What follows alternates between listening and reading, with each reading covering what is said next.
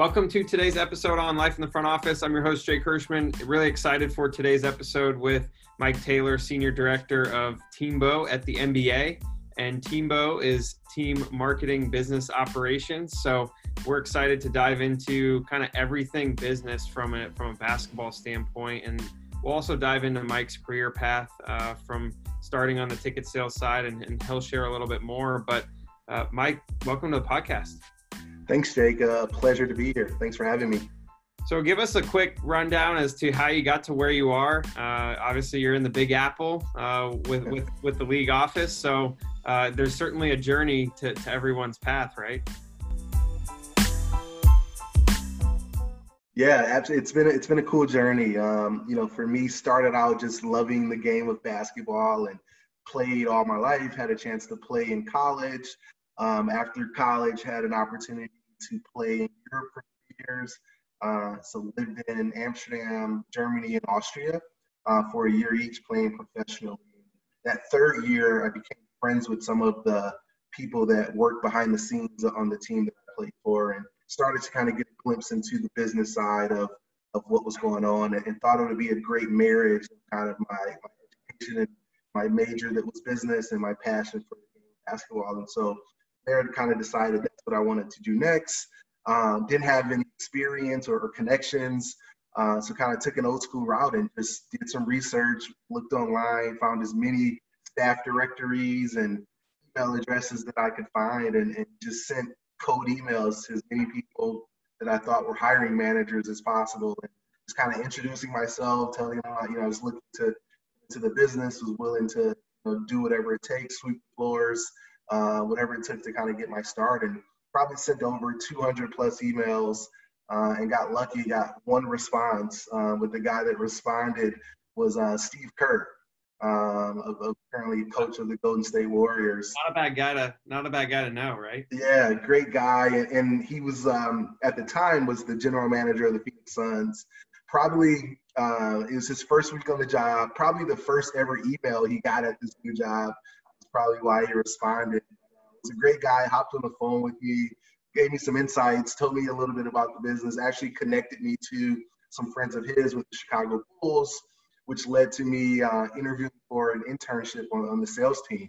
So moved to Chicago, no sales experience, wasn't very outgoing, didn't know if I wanted to be in that part of the business, but figured I would take all the training that they gave me, and I would just try to outwork people. And if I had success, I'll stick around. If not, I'll figure out something else to do. And so, from there, just kind of kicked off my career. Ended up being the top seller in our intern class.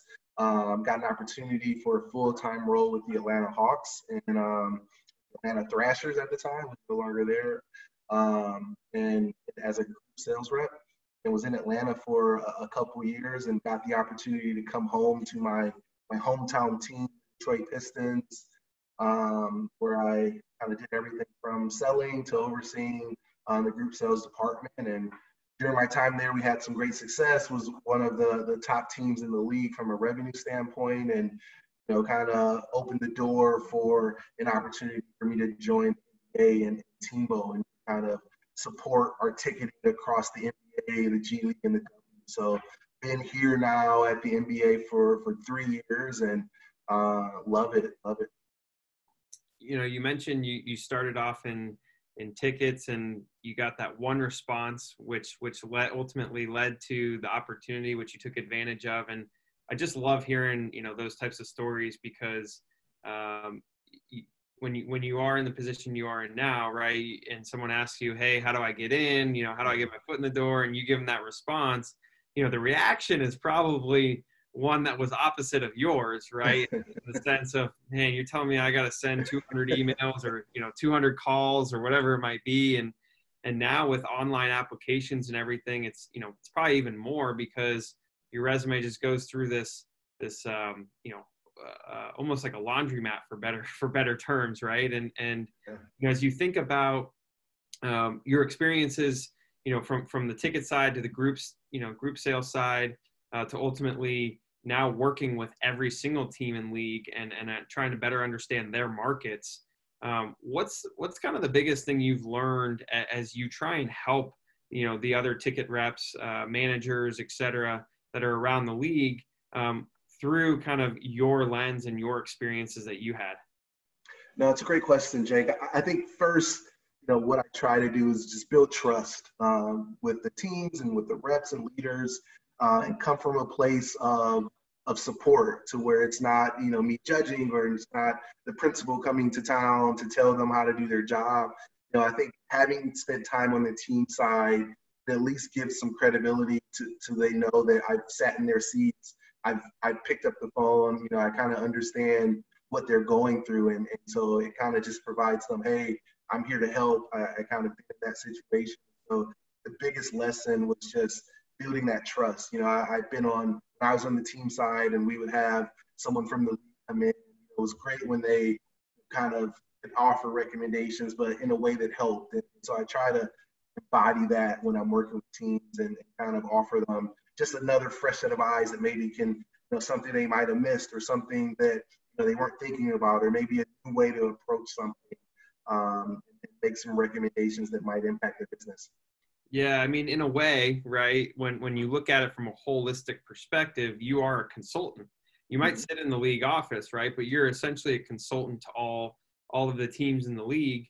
They don't have to take your advice, right? They can say, Mike doesn't know what he's talking about. I'm going to do it my way or the highway, right?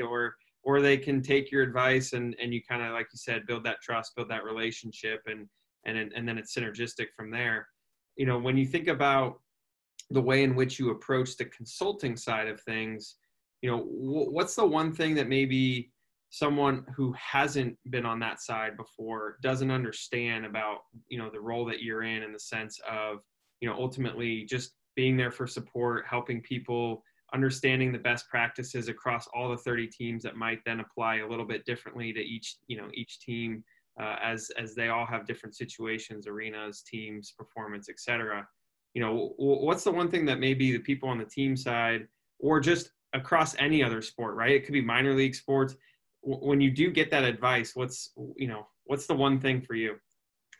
No, it's right. We are kind of that consulting arm of the NBA, and that was kind of the spirit of how our department was born. It was an idea from David Stern, our former commissioner, who wanted to make sure that our teams compete on the court, but they aren't competing off the court, right? So we're sharing ideas, we're sharing best practices. If something's working in Orlando, let's make sure that Portland knows about it. If Portland did a deal, let's make sure that the Clippers know about it, right? So I think the big is how can we provide value? That's kind of what I try to always lead with, and try to be proactive in adding value. So kind of know where we are in the cycle of the business, and what's coming up, and what are teams preparing for, what are some of the things to guard against. And then you also have to look at different markets, right? You have teams that are in extremely high demand situations. How can we add value there? What can we teach them about maybe previous years, past teams that were in a high demand? How did they best maximize it? How did they prepare for a future where maybe the star player left, right? And then on the other side, how do we help the low demand teams that maybe are on the rise? How do we help them to kind of maximize where they are now, but still prepare for that chance when their team takes off and it's a big, draft pick, it's a big trade, and ready to attack? So I think we just try to offer and try to be that kind of big picture view of here's what's working. Whatever you're going through, the most part has happened before, and we have kind of hopefully become that depository of information and best practices, to be able to give you whatever you're going through. Here is the guide, or here's the roadmap to be successful. No, that's fantastic. When you think about, the difference between a ticket seller, right, and then ultimately a group manager, right, or whether it's inside sales, whether it's groups, whether it's premium, the difference between being the one who's actually picking up the phone versus the one who's managing the group of people who's picking up the phones, yeah, a big difference, right? And as you mentioned earlier, you became a group sales manager. What was the biggest adjustment or difference going from actually doing the selling to becoming a manager? And also enlighten us, not everyone's made to do it, right, as well? No, it's a great question, Jake. It's something I talk with a lot of our, recently promoted leaders, or people that are new to management. And I tell them, the biggest adjustment you make from being this really great seller is that when you're a seller, the effort you put in is what you're judged on. If you work really hard, you make a lot of calls, you bring in revenue, you're judged for that success. And then you become a manager, and essentially you're judged on how well other people are doing. You're judged on the success of others who may not have the same work ethic, who may not have the same enthusiasm that you had. And so that's what causes some managers to become micromanagers, right? Because they're like, you know what? If I'm being judged for you, here, I'm just going to do it for you, or I'm just going to be over your shoulder because I'm getting pressure from above. And so I think the big thing for new managers to learn is how to implement process and how to, almost teach people how to fish instead of doing it for them, right? And I think the other piece is like how to manage up, right? And how to kind of not allow the pressure that you might be above to put onto your staff, right? You kind of have to take it, hold it, and then give them kind of the space and give them kind of the freedom to not be afraid to fail, but to kind of follow the process and not be so much day to day. What did we sell today? What did we sell on this call? Trust in kind of that process that you implement, and know that if you're doing the right things, the success will come, the dollars will come. And so that's a big adjustment when you kind of make that move into management. And then, in terms of it not being for everyone, I think you have to get into it for the right reasons, right? I think some people chase titles, not necessarily have, a care about developing others, right? So I think you have to really enjoy seeing other people be successful and helping them reach their goals. And that has to be kind of the thing that brings you joy. So much around, I just want to be a boss. I just want to make more money, or I feel like it's the next thing. You have to really be into it from a point of view of, I like to coach people. I like to see people win. I like to think strategically to implement strategy. Those are the people that become really great managers. Well, and it's so similar to the whole player coach, Exactly. relationship, right? It's, LeBron's a great player, at some point, if he wants to become a coach, will he be a great coach, right? Yeah. Right. And does he want to be a coach, right? Or does he end up on the TV set, being an analyst, right? Yeah. I think, it's the same question that everyone else, ultimately has to ask themselves is, do I want to sell something different, right? Going from tickets to groups to premium to maybe sponsorships to digital now to social. I mean, there's so many different things you can sell, right? To where otherwise maybe you're managing a group from a revenue perspective, and ultimately, maybe someone wants to work their way up to a CRO position or of some sort, right? So when you do consult and kind of work with all the different managers, what's the one thing that they have in common, aside of just wanting to develop people, that you think have made good, sales managers across the board? Yeah, it's a great question. I think having a curious mind is probably one of the big ones, right? Kind of not being complacent in just accepting the way maybe we do things now, or the way that might be what's trending in our business now, but kind of being able to think forward of, how can we be doing things better? What's the future of our business? How can we better sell? How can we better recruit talent? How can we better, deliver a great fan experience? And so those people, I feel like, tend to be some of the people that rise quickly because they're always kind of pushing the business forward and pushing themselves forward. I think the other piece is, being willing to kind of learn and be able to self-evaluate yourself and understand what your weaknesses are and what are your strengths, and not being afraid to step outside of your comfort zone and do things that make you a little uncomfortable so that you can get better and kind of grow that part of the toolbox. Yeah, you mentioned the toolbox. From a consulting side, what are, maybe the kind of 2 or 3 biggest tools that you got to have in your toolbox in terms of helping others and ultimately succeeding as a team up in the league office?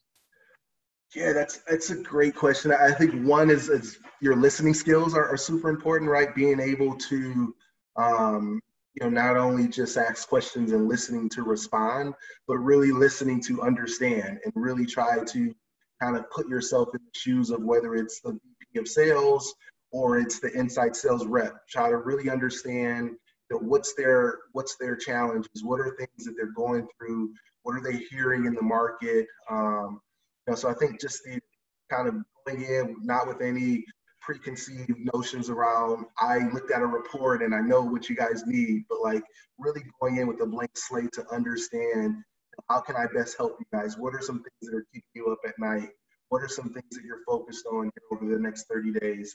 And from there, being able to digest it and figure out a way to add value. I think that's one of the big pieces is listening. I mentioned the other around building trust. So, just developing relationships. And that was one thing that I think helped me is that when I was on the team side, I had really good relationships with my peers at other teams. And, whether it was on league calls or at meetings or just kind of just catching up on the side and touch, I had really strong relationships. So when I came into this role, I didn't have to like get to know people. I didn't have to kind of go through that process. Like they kind of knew my story, they knew the path, they knew things that I was a part of. And so that helped us kind of have a good relationship. So if I have to come to you and say, hey, Jake, I really feel like you guys are struggling here and you should try this. You know that I'm coming from a place of support, not from a place of Mike knows it all, right? And so I think that's really helped. And then I think on the Tebow side, we are always thinking about how we can challenge the status quo. And that's one of our pillars of making sure that as a we aren't complacent and that we're continuing to push people to try new things, try different ways to do things, and kind of be as forward thinking as possible. It's kind of probably the third piece. Yeah, I think the complacency piece is huge, right? And trying to be mobile, agile, adapt to what's going on around you. And I think, the biggest probably blame game, right, is always on the court. Hey, our team's not doing well this year, or so-and-so got injured, or whatever the case might be. But at the end of the day, every team and every organization goes through their ebbs and flows. It's just a matter of when you're there, right? Yeah. You mentioned you were at the Pistons during a good run, right? Well, so, there's been years that they haven't had a good run. Yeah. So we all look smarter when we're winning, right? Absolutely. So how, when you think about, the league as a whole, right, as opposed to the individual markets and organizations, how do you get people to kind of play in the same sandbox in a sense, right? They are working for their organization, but they are, a part of the league. And so how do you get, buy-in? I think buy-in is probably one of the hardest things, right? Is everyone's kind of got their own situation. Mm-hmm. How do you get buy-in for those big overview, types of things that you guys are trying to implement? Yeah, I think it's a great point. And we've been lucky that, from the top down, we've had just great kind of collaboration, with whether it's Adam Silver and all of the owners, whether it's, my boss and all of the team presidents. There's this kind of family atmosphere of like we're all in this together and we're all partners of the league. And, what's good for one will help lift others, right? And so I think that's just kind of been the culture that's been set. But there are times where, we do sometimes have to push and we do have to present ideas that maybe some people disagree with or some people are on the fence about it. And I think in those cases, maybe it starts out with, let's find a few teams that we can test an idea with. And so then maybe we can have some results to come back and say, hey, we tried this in Indiana and it worked really well. We know that a few people were hesitant when we first brought it up, but it appears to be a great idea.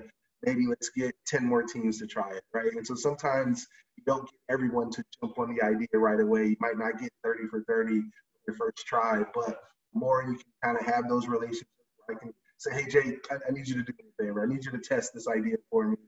It might be great. It might flop. No harm done if it flops, right? But it may be great. And so from there, teams will say, all right, let's give it a try. And we learn from it and we adjust and we kind of tweak as we go. But that's kind of, everyone knows that we're trying to just lead the way and try to be first in everything we do and continue to evolve as much as our fans are evolving, right? Everything's, the way that we sell to people, the way our fans consume information, it's different than it was 5 years ago, 2 years ago. So our teams understand that, while they are in the weeds, the trenches right now, worried about the day-to-day of their business, they have us in our group kind of thinking a bit more long-term and kind of thinking about what will our business look like in the future and helping make sure that our teams are there when that comes. You spent a lot of time in the ticket space, and that's certainly ever evolving and going to continue to evolve. Yeah. You know, that's just one piece of the business though, right? And the marketing side of things, sponsorships, concessions, you know, can you give us just a high level overview of all the different kind of spokes that you guys touch from a business operations perspective and what goes into it? Yeah, it's a great question. I think every part that you would see, every department at a team, there's a function within our group that supports. So everything from, you know, our marketing, our digital, to business intelligence, to the partnerships group. You know, there's an HR support that we have. And so, you know, our primary kind of function was created around things that drive revenue. So we're even more involved now in the F&B part of our business, just because that factors so much into what we do from a membership standpoint, from a premium standpoint. So we try to have our hands in everything that drives revenue for our teams and try to be at the forefront of delivering best practices and also kind of forward-thinking strategy. Yeah, well, I mean, you touched on the revenue generation piece, but at the end of the day, you know, HR is supporting the revenue generation just as much as any other, because if you don't have a good culture, you don't have people in the roles that they are for, you know, extended period of time, as opposed to revolving doors, right? Yeah. You're missing those windows of opportunity. So every you know, department kind of plays their role, right, in the whole ecosystem. And I don't know that enough teams realize and enough leaders realize the importance of culture on the bottom line of our business. I think sometimes we overlook that and we think, you know, our strategy is so amazing or my leadership style is so amazing. But, you know, so much of our business, the success of it is based on the cultures that we build across our teams. Yeah, no, when you mentioned the culture, right, if you have, you know, it's inevitable, right? Ticket sellers and group sellers, and like there's going to be promotions. There's going to be people who go from team to team or, you know, level to level, whatever it might be. But the ability to kind of fill that gap and not let it, you know, leak too much in that sense of missed opportunity, right, is so crucial. So even to your point, even if you have, you know, someone, maybe you can't fill the role for 2 or 3 months, but you have such a good culture that other people in that department or team pick up the slack, right, to make up for the opportunity. That's crucial, right? Yeah, a big part of our teams is our inside sales classes and our inside sales managers. You know, I have an opportunity to lead a lot of our leadership development for our entry-level managers, and you know, it continue to express to them just the importance of people they're bringing in as kind of the pipeline of talent that will filter throughout the organization. And so making sure you have kind of this deep bench of talent, and from the very start that they join the organization, they're onboarded in a way and they are developed in a way to understand the culture and understand their importance to what the team is trying to do, so that you can promote, not worry about the backfield, because you have this deep bench of people that are all being trained the same way, all are embracing the same kind of company values, so you never miss a step. No, that's a great point. As we wrap up the episode, I love how you touched on the leadership development piece. You know, what's the one thing that you're constantly working on individually or personally that you're just trying to get better every day? Wow, that's a great question. You know, I continue to try to just learn as much about the business. And one of the reasons I wanted to come to the NBA and come to Teambo, just the learning opportunity, right? Being surrounded around so many smart people and so many people that have different experiences, it's helped me just in the 3 years I've been here. I've grown so much and just understanding every part of our business. And you mentioned I have a ticketing background, and that's kind of, you know, my go-to, but I've been able to expand and learn a ton more about the digital world and learn a ton more about our analytics and our business intelligence and, you know, our marketing in our partnership. So for me, it's like continuing to just expand and learn as much as I can from people around me and try to kind of offer that value to teams as Yeah, no, like you got to be a lifelong learner. Can't yeah, ever stop absolutely. learning, and there's always something to pick up from someone. And to think that 30 days in a month or at least half the months, right? You could pick up the phone to call one person at each team each day and learn something new. You got to walk, crawl before you walk, right? So, if you kind of put that process in place, to your point, there's so many things that you can learn each day just by talking to someone different, someone new. And that's the big thing. I think once we graduate from college, there's this sense a lot of times that you're done learning. I think some people kind of take, I'm never reading a book again. I'm done learning. And I think the people that really excel are those forever learners that you mentioned. People that continue to read, even when it's not a book assigned to you, you're still in search of knowledge, in search of new information. I try to live that way. Yeah, no, that's fantastic. I can't stress enough that perspective of just continuing to learn, and because you never know where you'll end up, right? You never know where your path's going to take you. And I think for you, having multiple experiences at multiple cultures, multiple teams, I'm sure helps you, right, as you kind of sit in the seat that you do today. So any last words for our listeners as we say sayonara? No, I mean, I know that, times are unprecedented right now. And I just wish everyone, peace of mind and safety and, the thought that we will at some point get past this and get back to normal and sports will be in our lives again and live events and full stadiums will be a part of our lives again. So just keep faith, heads up and spirits up. Keep keeping on. Mike, really appreciate the time and the wisdom, the advice, insights that you share. And obviously we'll hope to have you on again in the near future. Absolutely. Anytime, Jake. Thank you so much. Thanks.